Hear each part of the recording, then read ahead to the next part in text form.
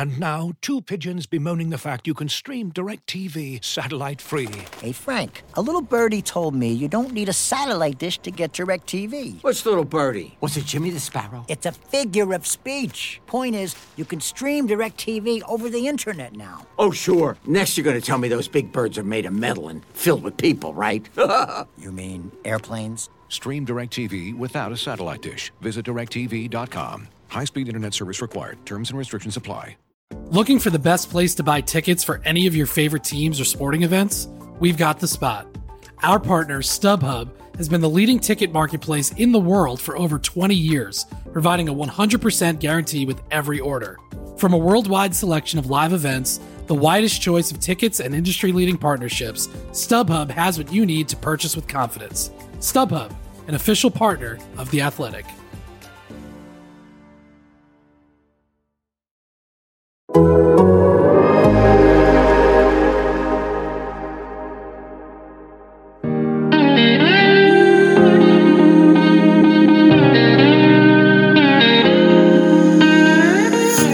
Culture is the culture. It's 4 to 6 A to B, competitive excellence, and the brotherhood. The plan to win has never changed. So the culture here and the plan to win is always going to be here at Ohio State.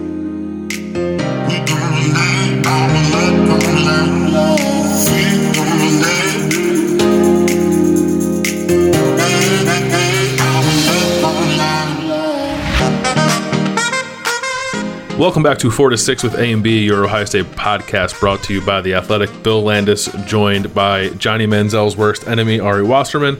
Ari, how you doing? Things I didn't think would happen over the weekend. Twitter argument with Johnny Manziel. But you know what? It's a weird year, and here we are. So let's get this going. I got some fire in my belly here. I had a weird weekend, and we're ready to go. I think things probably got easier for Ohio State in the discussion, but in terms of the National College Football Playoff discourse, I'm pretty sure that there is a lot of unhinged behavior happening out there, and my head's about to explode. So let's try to parse through some sanity here and just do me a favor. And I need you today, bud. Yeah, for sure. Well, we'll talk about the playoff, because why wouldn't we talk about the playoff? And then we'll get into some signing day stuff. We'll get into Emeka Egbuka's commitment to Ohio State. But let's start with the bit of the playoff madness, because for some reason, Florida losing to LSU clears up the playoff picture, yet simultaneously completely ruins anyone's logical understanding of how this thing works, because we're arguing about Texas A&M on the internet as if Ohio State's path to the playoff did not just become abundantly clear after Florida lost to LSU. Yeah, I mean, a lot of my Twitter beef, I guess, the thing that I'm supposed to not have, is not really even about Ohio State, because Florida, there was one disaster scenario, right? The disaster scenario always was one-loss Florida beats Alabama, and that creates a one-loss Florida SEC champ. That keeps the door open for Alabama as a one-loss team to still get in at 4, and then Clemson beating Notre Dame brings 2 ACC teams, and all of a sudden 6-0 Ohio State potentially is sitting out there on the outside looking in. Like, now, I think that Florida losing basically locked Ohio State in, assuming that they beat Northwestern, which is an easy assumption since they're favored by 3 touchdowns. So, if you're an Ohio State fan, I think that the Florida result was great for you. And it was the first time all season that we had one of those results that was just like, how the hell did that happen? But I think it's also a nice reminder that even if your team is in shambles or you're not having the greatest year, if you have a lot of talent on it, you can put it together and things can go. Like, the craziest thing about that Florida loss was that wasn't like LSU down to like their 5th and 6th corner in that game, and they're facing like the 40-something players, yeah. Heisman Trophy favorite quarterback going against them, and they somehow won that game. Like, that was nuts. So, for Ohio State, we spent the last few weeks talking and discussing, is 6 games going to be enough? Do they need a Big Ten championship to get in? What about the resume? What about this? What about that? And it's just like, right now, Ohio State's biggest conversation has always been against Texas A&M for that 4th spot. And it's like, now it's just like, that was it. That kind of ended that debate. So, like, I don't want to go down the path of Texas A&M and USC, and I would love to, but as it pertains to Ohio State, I don't think that Ohio State has a care in the world right now, as long as they take care of business. Because, like, you can't even come up with another scenario where it's like, who would they take ahead of them if there's 2 spots available now? So, yeah, I don't know what that means. If Florida somehow pulls a rabbit out of their hat and beats Alabama, do you take the 2-loss SEC champion, and does that still hold weight to you, or do you think that Ohio State's basically in the clear now? I think Ohio State's in the clear. It would be strange to not have the SEC champion in the playoff, but I think that 2-loss thing is a real hurdle, like probably the biggest hurdle for the playoff committee to get over. So I don't see a 2-loss Florida team that lost to a very bad LSU team. LSU is terrible, and was missing half of its scholarship players and still beat Florida on the road. I don't see how you put that team into the playoff, even if it does beat Alabama. But I want to game something out with you here. I'm just curious what you think of this scenario, because I don't think it's going to happen. By the way, Ohio State plays in the Big Ten Championship on Saturday. We'll talk about that probably a little more in depth later this week, when they play Northwestern on Saturday in Indianapolis at noon. If Ohio State loses that game somehow, not going to happen, but if they lose that game somehow, and Clemson loses to Notre Dame and has 2 losses, does Ohio State still get in at 5-1? I don't know. I think that the thing that we've been arguing about is lack of games for the resume shouldn't matter when the games that you would be adding to them are Maryland and Illinois and maybe Michigan even, because that team was a 30-point underdog. But I think that if you lose, then your benefit of the doubt when you only played 6 or 7 games at most goes out the window. So to me, if Ohio State loses to Northwestern, I think that, in my personal opinion, I would remove them from the discussion, because they need to get everything perfectly right to overcome the lack of games. And if you lose the one game that you can't lose, and you're sitting there at 5-1, I don't know how you could take them. They're already pushing their luck as it is. Whether or not we agree with that is one thing, but pushing your luck at 6-0 as a Big Ten championship is far enough. But that scenario, I think they would be done. I don't know. I think if Clemson loses twice to another playoff team, I think that's still better than losing one of your 6 games. Yeah, I think so too. I think maybe they could be in, because it'd be like Alabama, Notre Dame, and then who do you take? It's not. There's nothing clear cut about it. It's the 1-loss team that didn't win the Big Ten, the 2-loss Clemson team, the 2-loss Big 12 champion, 1-loss Texas A&M that got ran off the field by Alabama. It's you run out of compelling options pretty quickly in a scenario where Clemson's sitting there with 2 losses. If USC goes 6-0 and wins the Pac-12 and beats Washington handily, and is sitting there as a 6-0 Pac-12 champion, and Ohio State's 5-1 with a loss to Northwestern, I would take SC over Ohio State. I think Ohio State's a better football team than USC, but I think the context of how we view Ohio State as a juggernaut, the way that we currently do, goes out the window if they somehow lose to Northwestern. Yeah, I agree with that. I think I'd take Cincinnati undefeated AAC champ over Ohio State in that scenario too. I don't think the committee would do that, but I personally, I think, would do that too. Because there's a benefit of the doubt here, like you said, with Ohio State. And I think they've earned it. And it's sort of the only way to handle it in a season where everyone's not playing the same number of games, but you lose it immediately the second you lose to a team like Northwestern. Yeah. I mean, the benefit of the doubt is always an important thing to consider. And, Doug Lesmerises on Cleveland.com has made this point. I made this point with Ohio State. Everything Ohio State does is confirming what we already knew about them. They're not trying to prove a point. They're trying to continue with the status quo. And I think when you come from that standpoint, it's easier to brush aside weird games like the Indiana game, or brush aside, potential run-ins with teams that you shouldn't have, because we already know and think that they're one of the 4 best teams. And USC, from a different standpoint, is trying to prove that they belong when people don't think they can. And I personally, despite the fact of what you might read on Twitter, don't think that USC belongs. The only thing that I've ever said about USC from the beginning is that they belong in the conversation. And I think now with the Florida loss, that is kind of manifesting a little bit, because we're going to try to figure out who gets the 4 teams in. But in that scenario too, USC goes for not losing, because the number one thing for Ohio State right now in their resume isn't that they have a good schedule or that they have looked impressive or have quality wins. It's the fact that they're loaded with talent, haven't lost, are the clear best team in the Big Ten, and are going to be the Big Ten champions. But you add a loss in there, they're no longer a conference champ. They've lost 1 of their 6 games. I don't even know that you could make that discussion. And then all of a sudden, other teams come in with, USC would be in that mix. I think that Cincinnati would be in that mix. And then, you go from there, because the one thing that has irked me to the core of my being, Bill, and this is more of an AP poll thing because we haven't seen the new playoff rankings, but USC is being hurt in the rankings in the AP poll because they haven't played enough games. And they are behind teams in front of them who have lost twice. And if you're penalizing USC for losing or for games you think they would lose if they were to play them, by putting them behind teams that have already done the thing that you think that USC would do, that is fragmented, inconsistent, crazy thinking.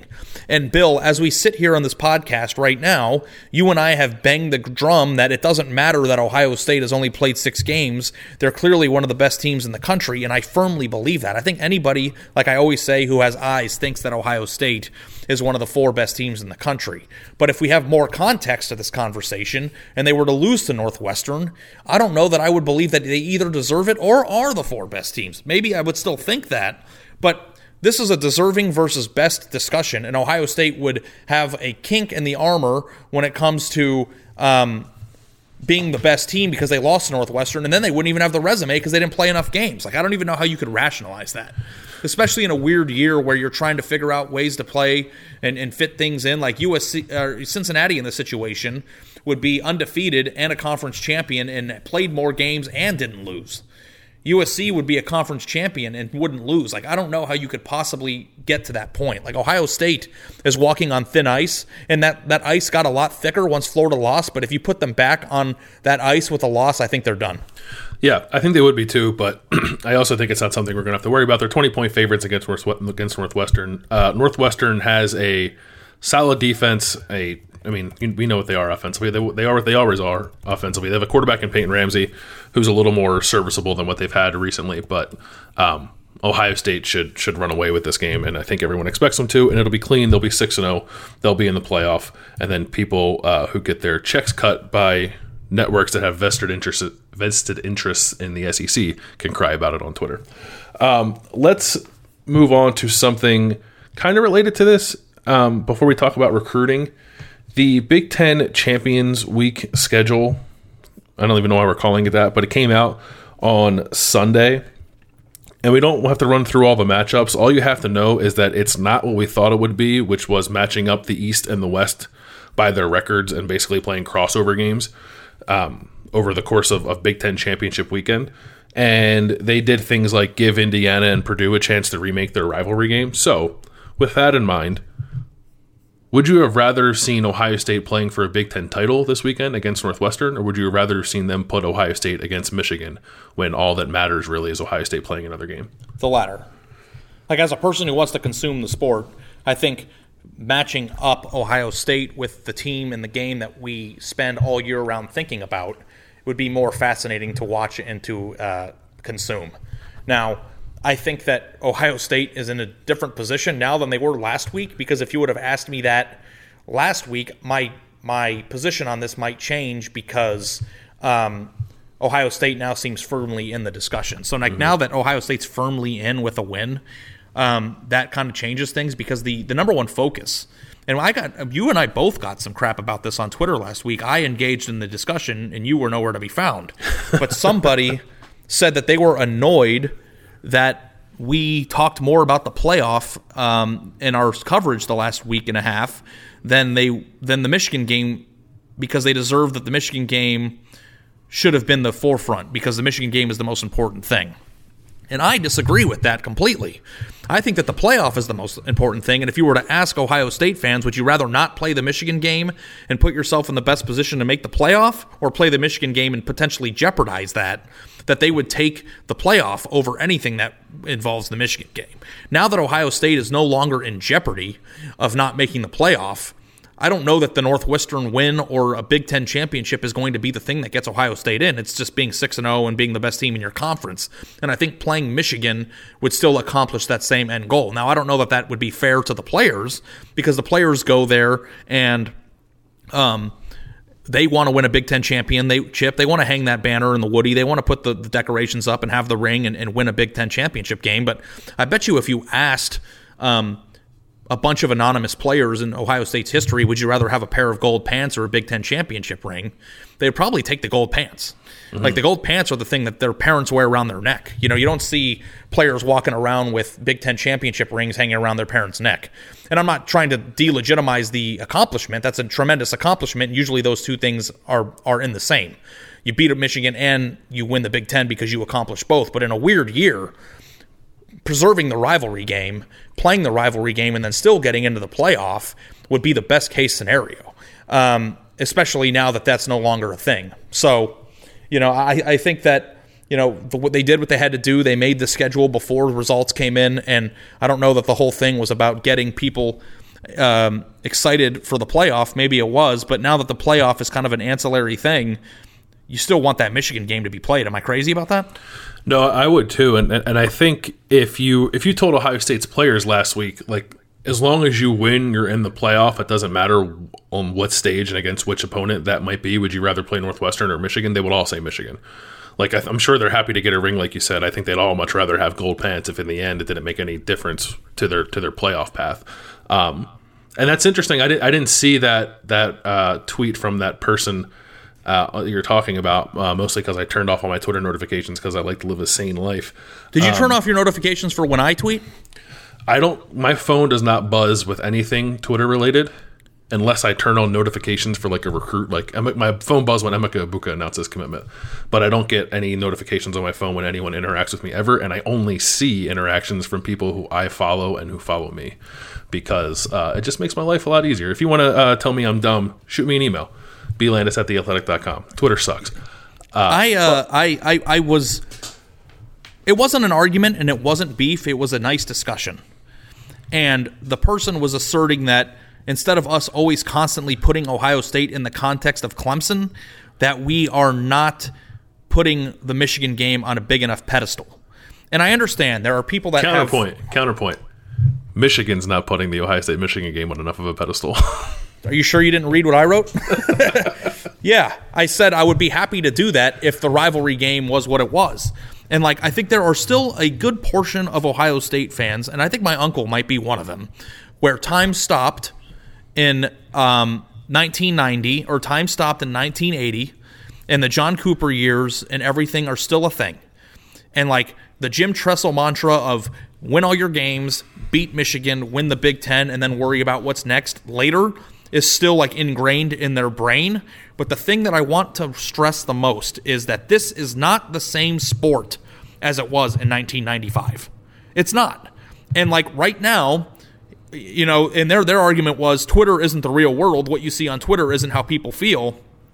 But I bet you if you polled 2,000 or 1,000 for the sake of math, random Ohio State fans that said, would you rather beat Michigan and jeopardize your chances of playing in the playoff, or to skip the Michigan game entirely by increasing your chances of playing in the playoff, I think the vast majority of those fans would take the second thing, especially in a year where that game is going to be a blowout. So I'm not saying that the rivalry isn't important. I'm not saying that it doesn't suck that the game's not being played. In fact, I think that in our last podcast, we spent a half hour talking about how bad that was and how shitty it is. I don't think anybody is discussing that, but in the current world of Ohio State football, where they have risen to being one of the top 3 teams in the country, program-wise, the goal is bigger than beating Michigan. And if beating Michigan or playing Michigan in a weird pandemic year is going to make it worse off to potentially playing for a national championship, then that is a secondary concern right now. And I don't know that that's a nuts thing to say. And I'm not trying to be disrespectful to the game, but that's the reality. Playoff or bust isn't beat Michigan or bust. It's playoff or bust. Yeah, Alabama won a national championship after losing to Auburn. You think they care? No, probably not. Because that was the thing when Jalen Hurts had the trophy in his backpack or something, right? Yeah, it's yeah. And I'm not saying that doesn't take luster off of the season. Trust me, I know that losing to Michigan would ruin days and weeks and even the year for Ohio State fans. Nobody is trying to advocate for the lack of importance when it comes to the Michigan game. But in the current reality of the situation is that this is a weird year, and resumes and in that discussion are a big part of it, and beating Michigan does nothing to enhance Ohio State's resume. Of course they should have preserved the rivalry. It doesn't make any difference for the playoff. And now that the playoff is kind of squared away, it would have been great to see them play Michigan. But last week, when we were talking about it, Michigan wouldn't have enhanced the resume that we were trying to build, and Northwestern would. Yeah, I mean, I yearn for days where every Ohio State-Michigan game is 2016, and it's basically a play-in game to play for a national championship. But at the moment, that's not what it is. We talked about it last week, and I wrote about it late last week. Ohio State is very likely going to go to the college football playoff if/when it beats Northwestern. And the fact that it did not play Michigan this year will not matter at all in the grand scheme of the entire season. Like, they can still go win a national championship. It's not even that they could lose to Michigan in that matter. They didn't even play the game, and it didn't matter. And they're still going to win a national championship. Like, it makes me worry a little bit about what the future of this rivalry is. And the person, now I feel bad I didn't engage with them. I wasn't ignoring them off principle or anything like that. But it is a good point that, the world does not exist on Twitter. There are plenty of Ohio State fans who aren't on Twitter, and to use the Twitter reaction as the reaction for the fan base as a whole might be a little unfair. But it did seem to me that the reaction to the Michigan game getting canceled was not, I can't believe the Michigan game got canceled. It was, what does this mean for the playoff? Exactly.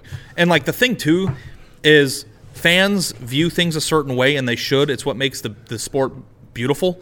And if this specific fan wants to put the Michigan game on his pedestal personally and make that the most important thing to him every year, then that he should. Go be happy. Go consume the game the way you want to consume it. Make it part of Thanksgiving. Be devastated the Michigan game is canceled. I am welcoming you feeling that way. But you know what? We have had a really interesting benefit of spending 5 years working together at Cleveland.com. And at Cleveland.com, there was this cool little website where metrics were involved.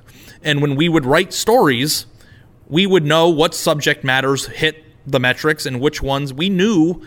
Through 5 years of conditioning and borderline obsession on my part, I would look at how my stories were performing at traffic stops and traffic lights.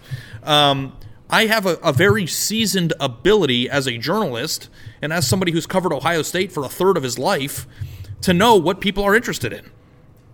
And guess what always drove the numbers? Playoff discussion. That's not Twitter. People care about national championships. And that's the wonderful thing that Urban Meyer brought to Ohio State. It went from win the Big Ten, beat Michigan, then worry about what's next, to the thing that we're talking about in July is the national championship game. That's what we're talking about. And I think part of the reason why we're in this specific situation, Bill, is because the rivalry just kind of sucks right now.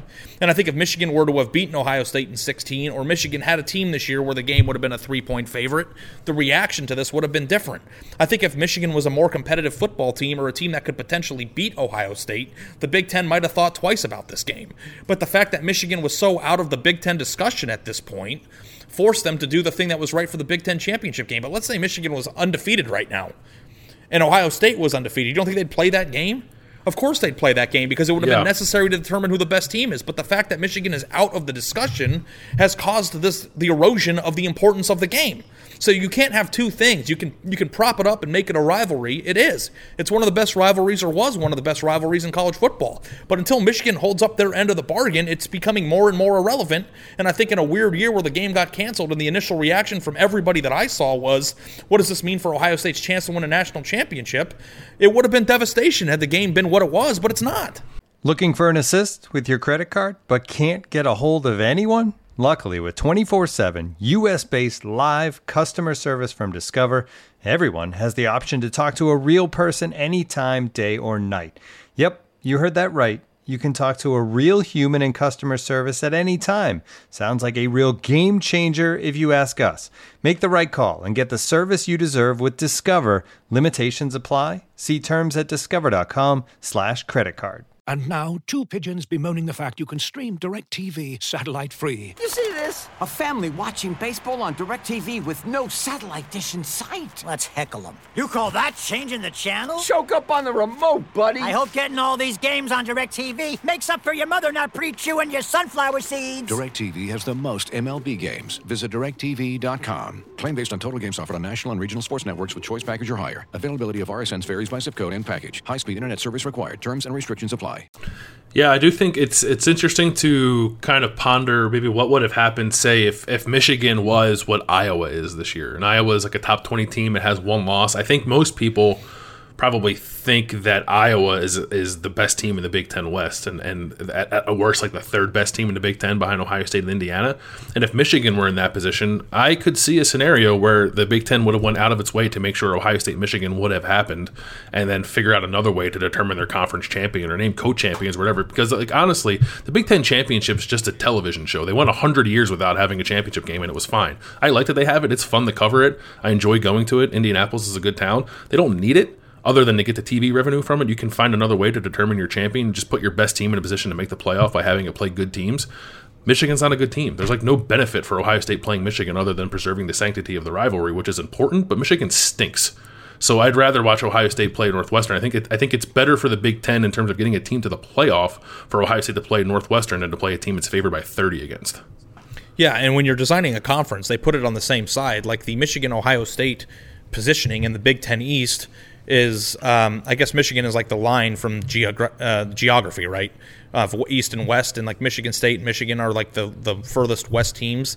But the reason why the Ohio State-Michigan situation is the last game is because that game is supposed to determine who goes on to win the Big Ten. And then for 100 years, that was always the case, and now it just determines who on the other side of the conference that team gets to go play. But if Michigan was relevant, then the game would have been preserved more. I think part of the reason why the game wasn't preserved is because Michigan sucks. Yeah. And that's a Michigan problem, not my perspective problem. No, I agree. I mean, I still would have liked. I mean, it is the Ohio State-Michigan game, and I hold it in high regard. And Me too. I said that last week. Like, I do wish they would have played it, sort of regardless of all the things we said. But it didn't matter this year. I think that the Big Ten made a mistake by not putting the game in the middle of the schedule the same way that they did in the initial schedule that they had out, the Jenga board, like you said. I think that preserving that game should have been a priority before we found out that Michigan was terrible. I think that should have always been the case. And it didn't have to be the opener like our crazy idea was, 5 months ago. But if they would have put it in week 4, they could have thought to themselves, they're going to play this game no matter what in this pandemic. If it happens on schedule, great. If not, then we can move things around later on to make sure that they play this game, because there is no game in the Big Ten between any other two teams that is any bit as important, even in the same galaxy as important as Ohio State, Michigan.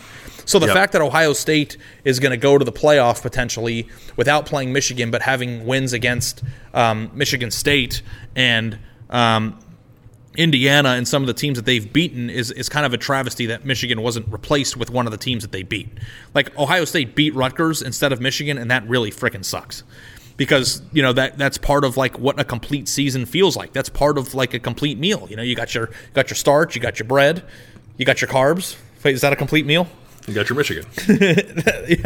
Starch, carbs, and bread. That's an Ari plate at Thanksgiving. But I know that it's like doesn't hold the same 06. Bo Schembechler passed away 2 days before the game between number 1 and number 2, and the weather is perfect and the national championship is on the line. Like, trust me, I think everybody, including fans, would prefer to live in a world where that game was as exciting, or where our discussion about Michigan in July is how good is it going to be in terms of is it top 5 or top 10, or they're recruiting a top 4 class. And like the fear of playing Michigan is what made the game so special. Ohio State doesn't even fear them anymore, and I guess some people do. People on Twitter were saying, well, I was afraid, and the game keeps me up at night, and it's like, okay, that's fine. That's more of a tradition thing than a reality, though. Ohio State wasn't going to lose to that team.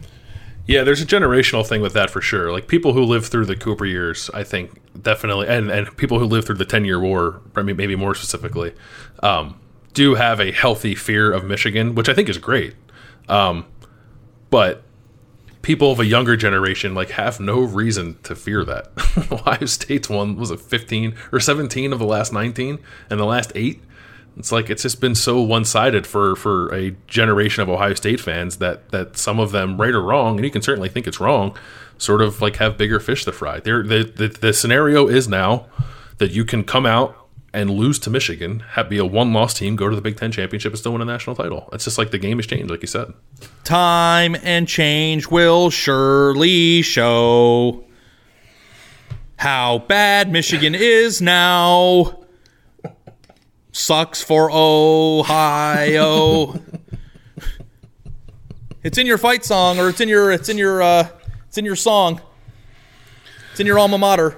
Time and change has shown, and I understand that things were great for the rivalry when Ohio State and Michigan were undefeated in 2006. I understand that John Cooper has caused creases in your face that will last a lifetime, but also as a adult who consumes this sport and cares about it deeply, you also have to have the ability to identify that change occurs. And right now, this is the worst shape that this rivalry has ever been in.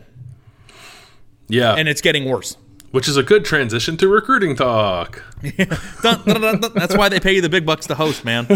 That's why they do it. That was perfect. Before we get into the recruiting talk, friendly reminder, subscribe to The Athletic, theathletic.com/4-6. Still get you a 2-for-1 gift deal. You can buy one subscription, get another subscription to gift to somebody else. Or I suppose you could buy a subscription for somebody else and then gift one to yourself. Whatever makes you feel better. But theathletic.com/4-6. You go there right now. You get 2 subscriptions for the price of one. Emeka Egbuka, 5-star receiver, number 1 receiver in the class of 2021. Does what most of us thought he would do all along and commits to Ohio State last Friday night. There was some 11th hour stuff with Oklahoma. He visited Oklahoma. He came back and immediately said, I'm making my decision in a few days. And I think everyone freaked out a little bit because typically when that happens, it means the team that, or it can mean the team that last hosted the prospect takes the lead. And Ohio State hasn't hosted Egbuka since last season because Ohio State can't host anybody at the moment. But he commits to Ohio State. And I don't know, should we start with the absurdity of what they're doing at the receiver position at the moment? You looked up those numbers, and I don't know that it's new. Every time they get a 5-star kid to commit, at receiver, you just add it to the list. So, the fact that it's not new, but, why don't you just run through those numbers that you came up with? Because when you texted it to me, I obviously am very aware of how dominant Hartline has been, but when you look at it and digest it, it's kind of crazy. So, first I'll tell you this. Since 2019, starting with Garrett Wilson, they've had Garrett Wilson, Julian Fleming, Jackson Smith, and Jigba, G. Scott Jr., Mookie Cooper. In 21, they now have Emeka Egbuka. They have Marvin Harrison Jr. They have Jalen Ballard. And in 2022, they have Caleb Burton and might get Armani Winfield. That's 10 receivers from 2019 to 2022. They're all top 100 players. Half of those guys are 5-star prospects. So that's one thing that Ohio State and Brian Hartline have done in the last few recruiting cycles. And the other thing is, over that same time span from 2019 to 2022, the top 7 receivers, regardless of class, just by their individual player rating, have all gone to either Ohio State or Oklahoma. And with Egbuka's commitment, Ohio State took a 4-3 lead in that race. So basically, if you're the best receiver in the country, you're either going to Ohio State or Oklahoma, and Ohio State got a nice feather in its cap by beating Oklahoma for Egbuka last week. Yeah, do they even need him? That's the thing. If they didn't get him, I wasn't going to freak out about it. He's really good. All these guys' tape looks incredible, but he is very complete, very explosive. Can honestly, if he played defense, I think he might be a borderline 5-star prospect. He's a freaky athlete, well put together, versatile receiver. So I don't want to say, oh yeah, you can lose that guy and it doesn't matter, but you can kind of lose that guy and it doesn't matter with what they've done at the position the last few years. Yeah, when you start getting the way Ohio State's recruiting classes have been constructed the last 7 years, signing day has always been about luxury than it was about necessity. I don't know, can you go back and you're in the big brain of yours and come up with a time where Ohio State was I need to get this kid on signing day or we have a gaping hole on our roster? I don't know. I think maybe you could make running 18, back, maybe. Nick Petit Frere in 2018 when they didn't get Jackson Carman. Yeah. But even then, he didn't start for 2 years after it. Right. So it wasn't somebody who they absolutely had to have on their roster. I know 1 year they had only 10 offensive linemen in spring football. So was that the Petit Frere year? That was last spring. That was Ryan Day's first spring. I think they had 11 scholarship offensive linemen. Oh, but some of that was because of injury too. But also, there weren't when Ohio State got Mayan Williams when they kind of whiffed on their running back commits 2 years ago. There wasn't somebody on signing day that was a 5-star kid that was announcing that was maybe going to go to Ohio State.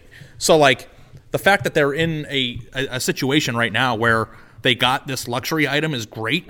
But I think the bigger more pertinent piece to this class, just from a necessity standpoint, is JT Tuimoloau, and he's not announcing until like February. So I'm very excited to see how that goes. But Bill, can I tell you something?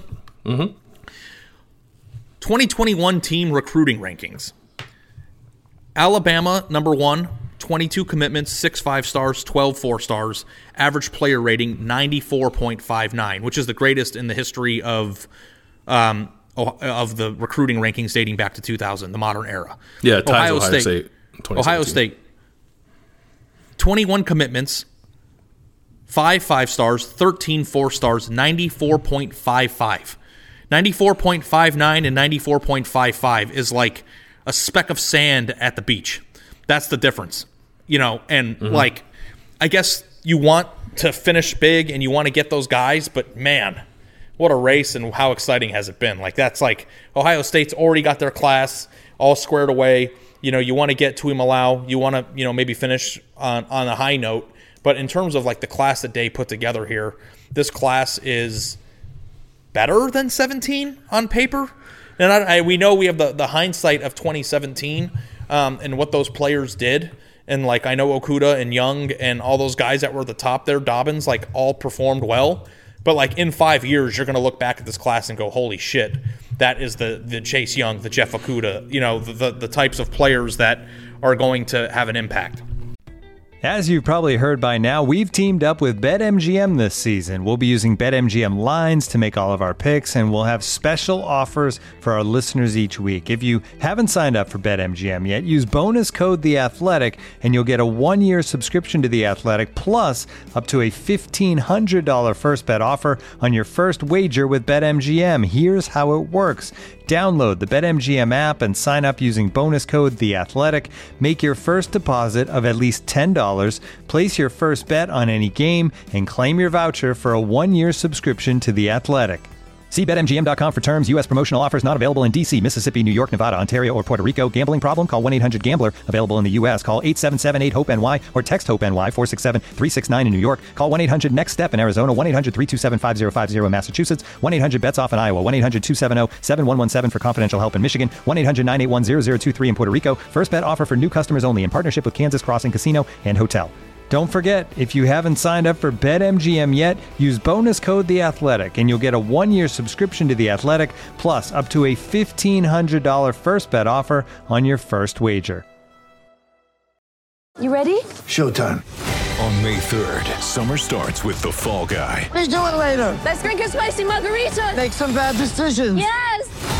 Audiences are falling in love with the most entertaining film of the year. Fall Guy. Fall Guy? Fall Guy. That's what the poster said.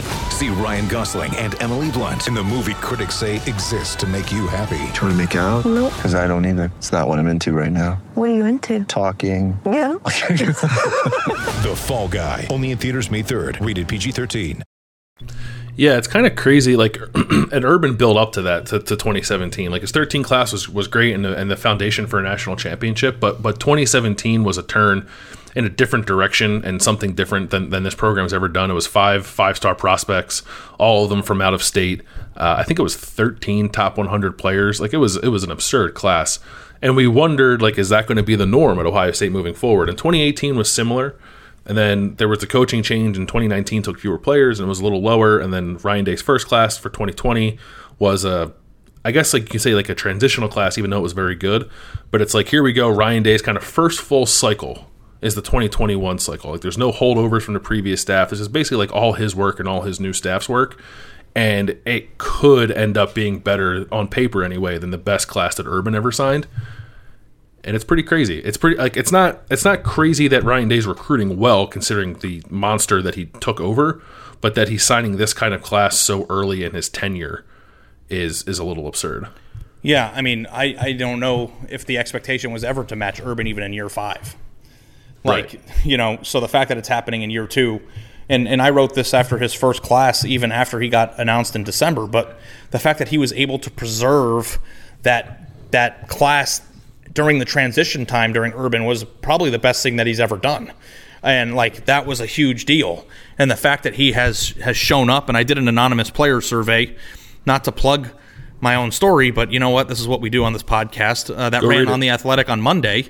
And I asked 15 random recruiting coordinators from every Power 5 conference in every geographical area in the sport, and like multiple people said Ryan Day is the best recruiter in college football. And like they had the option of saying Nick Saban or Dabo Swinney or other guys that I would probably pick, and maybe, nobody should beat Saban in that question. Mm-hmm. But like the fact that Ryan Day is in that realm so quickly is like that was the biggest uncertainty that I had about the Ohio State football program during the transition. It wasn't whether or not Ohio State could call the right plays or to maintain the culture that was in place. It was whether or not Ohio State would be able to get elite level players at the same rate that Urban did. And the fact that they're doing it, like this is the last hurdle to me of whether or not we think Ryan Day is the right guy. And that might sound stupid because we've seen this class get built over the course of a year, and that's not particularly new. But the fact that they're about to sign this class right now, to me, is like irrefutable evidence that this is the right person. I don't even care if he loses a game or does something that isn't great on the field. This is it. This was the hurdle, and they've cleared it. And it's a pretty good feeling if you're an Ohio State fan. Yeah, I mean, eventually you got to see it get turned into championships. That goes without saying, I suppose. But it's a credit to Ryan Day. It's a credit to Mark Pantoni, who oversees the player personnel department and was a holdover from Urban Meyer's staff. Like, they didn't really skip a beat. And in some ways, like, it feels like it's getting better. And it's not better in the sense like the matching and exceeding 2017 on a regular basis, or matching and exceeding whatever they end up doing in 2021 is not realistic, because this is really good. This is like historic kind of level recruiting or close to it. I don't think you should expect historic every year, but the plan, the places they're going, the kind of players they're getting, all of and the balance, I think, in the class is interesting too. That's the one thing I noted about this class compared to last year, especially. Last year's class was good. 8 of the top 9 players in that class were offensive players, and I think there was a little bit of concern coming out of that, like, well, they're recruiting really well on offense, obviously, because of Ryan Day and Brian Hartline and what they do with quarterbacks and receivers. That all makes sense. Like, what about the defense? This class, 4 of the top 9 are defensive players. The best player in the class is a defensive player, and he's local, and I guess that should be taken into consideration too. But it's not just Ryan Day, quarterback guru, whatever, offensive mind, luring the best offensive players. They're striking a balance here with this class that I think is really important. That's setting them up well on both sides of the ball, and that to me is almost as important as the caliber overall of the class when you think about Ryan Day's recruiting plan moving forward. Yeah, there's no question about it. I mean, you have to be able to show that you can get a well-rounded class, because like I kind of feel like you're seeing this at Oklahoma a little bit. They're getting some really good players in their class in 2021, and Caleb Williams and guys like that are important, but like I don't know that there's balance there. It's all offensive guys. So like being well-rounded and putting yourself in a position to have a well-rounded class is crucial. Looking at like where this could go from here, you mentioned JT Tuimoloau. I think I say his last name right. I say his last name different. I say it different every time I say it. JT, the kid, the kid from Seattle. He is the top remaining target on the board. I think there's a chance that perhaps Ohio State can flip Rayshawn Davis from LSU, but I don't know. I don't think either of those two things are imminent. So the 21 they have now are the 21 that are going to sign on Wednesday, and there shouldn't really be any drama with that. At least I'm not expecting any drama with that. But there's still work to be done, and you have a better handle on this than I do, sort of the national picture of everything, like who's still left, who's in the running for them, and how the boards kind of stack up. Is Ohio State going to finish with the number 1 class, whether you define that by total points in the standings or individual player rating, like based off who Alabama and Georgia and Clemson and LSU and all these other teams are still chasing? As Ohio State currently stands with JT still on the board and maybe Rayshawn Davis out there too, do you think that Ryan Day does finally do the one thing that Urban Meyer didn't do at Ohio State and sign the number 1 class in the country? I mean, I think that right now they're in a very good position to do so, especially if they get JT, because like if they don't, then they're not. And that might sound obvious, but they're number 2 in the rankings right now, and they need at least one more commitment just to get enough points to hop Alabama. And like if they get Davis too, and I don't know how realistic that is, but if that were to happen, I think that they would win that specific race. So like it comes down to who is being recruited where, and like Xavier Sori I think is announcing on the 16th, and he's a kid that is considering a few of the teams that are still up there, and Alabama's one of them for him. I think he's going to end up at Georgia, but it seems like Alabama's in the mix for more guys to add to their class than Ohio State is right now. So I would give Alabama a slight edge, but I don't know that it's going to be determined until February. Yeah, I don't think JT, some of the stuff you read about him is like he might not announce his commitment until like March. That's a dirty secret in recruiting. Like, you don't have to sign a national letter of intent, especially when you're as good as JT Tuimoloau is. You can just kind of decide where you want to go late and just show up without signing your letter of intent. And he seems pretty keen on playing his senior season at Eastside Catholic in Washington, and the state of Washington's not playing its football, I think, until February. I think they're supposed to start. Emeka Egbuka might do the same. The last I heard on him is he wasn't sure if he was going to early enroll yet, although he does have the ability to do so. But JT, like, it could really drag out longer than it sort of ever dragged out before, all the way to something like March or even April before we know whether or not Ohio State actually had the best class in the country. Yeah, I mean, that's kind of the fun, right? Like, Corey Foreman's going to announce his decision on January 2nd, but he's signing a letter of intent on Wednesday. And it's just like, a team is going to be super excited in their facility, and then there's going to be ongoing speculation for 2 more weeks going into the All-American game that he's announcing at. Like, that's kind of the fun. And every year you always see these weird, like, JT, without somebody who hasn't really spent much time, like, talking to anybody about his recruitment, it always seemed to me that, like, the biggest thing for him was the ability to take his official visits. And now that can't happen, I think that maybe the more time you have after your season's over and into your senior year, that might give you the opportunity to go do tours on your own, which might be the reason why he's waiting so long. But you can't take official visits, at least as things stand right now during the pandemic, until after April 15th. And even that might get extended further because we don't know what's going to happen with this virus. So at that point, like, we don't know exactly what visits are going to be permitted. But that really has had a hard time on players like him who could have taken an official visit to anywhere they wanted to in the country and didn't get to take any of them. And I'm surprised there aren't more people in his position doing this. Yeah, I was going to ask you that because, I guess things could change. We're recording this on Monday, and like the first shipment of the vaccines went out on Monday, and like states are getting them, and I think there's a hope anyway that a few months from now it'll be more readily available for all of us, and we don't need to get in the weeds on that. But the world could look different 5 or 6 months from now, 4 months from now than it does right now in terms of people being able to move about the country a little more freely.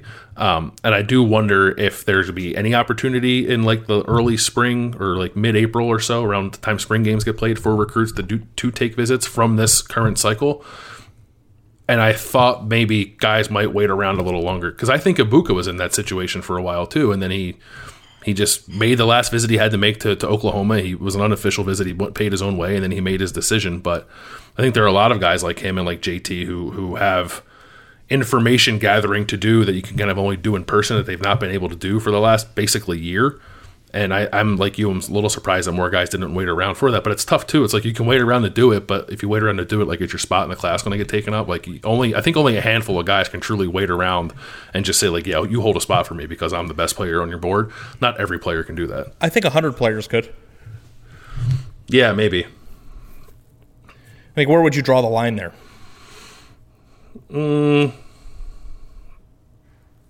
I don't know. I think it's too specific to the individual team to draw a hard line anywhere. But yeah, I do think that at least the top 100 players might be able to get away with something like that. Yeah, I mean, because like to me, there's a huge difference between taking players that address direct needs and fill holes on your roster and taking players that you take no matter what, regardless of need. And I think that the top 100 players in the country, for the most part, would fit the second category.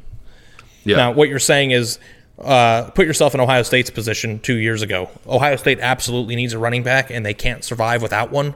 Top 100 player running back X is picking between Florida, Ohio State, Alabama, and USC, and that player decides, hey, I'm not going to sign or announce or do anything until March, and Ohio State needs a running back in the spring to compete and like fill their hole. They might need to take somebody, but that doesn't mean they won't create a roster spot elsewhere to make sure that they can get the talent in their locker room. Because like you have to stack the talent in your room just to have it on your team, so that we can yell about the recruiting composite rankings 4 years down the line. Because the most talented teams in the country are the ones that compete at the highest level, and sometimes that means taking players who are great who want to come to you regardless of position need. Yeah, and this year I think I think that scenario this year would be almost a little easier to handle because, like, to use that example, and that's not true for Ohio State this year, but if Ohio State did need a running back and, like, Travion Henderson was like, well, I don't know what I'm doing yet, so you guys need to wait on me. I'm going to make my decision in May after I know for sure that I can't take visits before I have to enroll in June. And Ohio State, I think, maybe more so than previous years, might be more willing to do that because if they don't get him, we're entering the year of the one-time transfer. They might feel pretty good about their ability to go find, like, a transfer stopgap at running back if they needed to, which makes them more willing to wait for a guy like that. But 2 years ago, it'd be really hard. Yeah. I mean, and again, a lot of teams aren't in, like, it's a double-edged sword because teams like Ohio State, Alabama, Clemson, Georgia have recruited so thoroughly and so well over the course of the past 5 years that they don't have holes to fill because their entire rosters are stacked. But then when you start getting into the lower tier teams that, like a Michigan State or a Nebraska, or those teams would never say no to any top 100 player no matter what. Mm-hmm. So, like, it's either stack your roster with luxury pieces that you don't necessarily need, or being in a position where you might have top 100 player in your last 3 classes, and, like, you would starve to death to get that guy. And, like, no matter what, in both scenarios, you make room. And, you know, it's an unfortunate reality of college football, but teams make room when there's a certain talent that they, like, last year, Zach Evans, there was nothing on earth that TCU wouldn't have done to sign that kid. If he wanted to sign as a junior in college, they would have taken him. So, you know, I think that when it comes to talent accumulation, you always need to get those elite level players. And, you know, I know we always, like, rant about top 30 players because those are the 5-star prospects. But to put it in perspective, do you know how freaking hard it is to be a top 100 player in America? There's 50,000 high school football players, and you're saying that you're the number 91 player, and that's like the 7th best player in Ohio State's class? Like, can you freaking fathom that? Yeah. And that player happens to be Marvin Harrison Jr., the son of... Is it actually number 91? Yeah. That was a complete coincidence. Don't give me credit for it. Yeah. It's like that guy is like going to get dwarfed in the discussion about whether or not he's the best receiver to Emeka Egbuka, and he's also like the 91st best player in high school football and probably like the 6th best receiver or 15th best. I don't know. I have no idea. He is the 15th best, which is kind of crazy. There's 15 receivers in the top 100 in this class. There's always the most receivers. There's always that's always the thing. Because I think the best, the most talented players either play defensive back, receiver, or quarterback at the high school level. Yeah, I think that's right. In the skill talent, yeah. It is like, yeah. Any other year, like, holy shit, we got Marvin Harrison Jr., and it's like, oh, and I don't mean this to come off the wrong way, but it's like, oh, we also have Jalen Ballard and Emeka Egbuka, and they're ranked higher than he is. Doesn't mean Marvin Harrison Jr. is really good. Like, Marvin Harrison is a top 100 player and might be the 7th highest rated player that Ohio State signed at that position in the last 3 years. I believe that is actually the case. I'm throwing out random numbers right now and hitting them on all cylinders. I think we should end the podcast now so that, like, I can go out on top. Yeah, you should play Powerball this week. No, that's okay. I'd rather waste $2 on a Snickers. All right. Well, we'll wrap up the show there. Signing day is Wednesday. I think we'll talk more about this later in the week. Ryan Day will have a press conference on Wednesday where he'll talk about the class. We'll talk more about the Big Ten Championship on Saturday against Northwestern. I'll be at that game. We'll give some picks for that game. So more to get into this week. But to recap, Ohio State going to the playoff if it beats Northwestern and still very good at recruiting. Is there anything else we missed on this episode of You're my best friend. Also, that I am Ari's best friend. And sometimes he's my best friend. He's on a good run right now. Yeah, I haven't been texting him quite as much. That's right. All right, thanks for listening. We'll talk to you guys later in the week.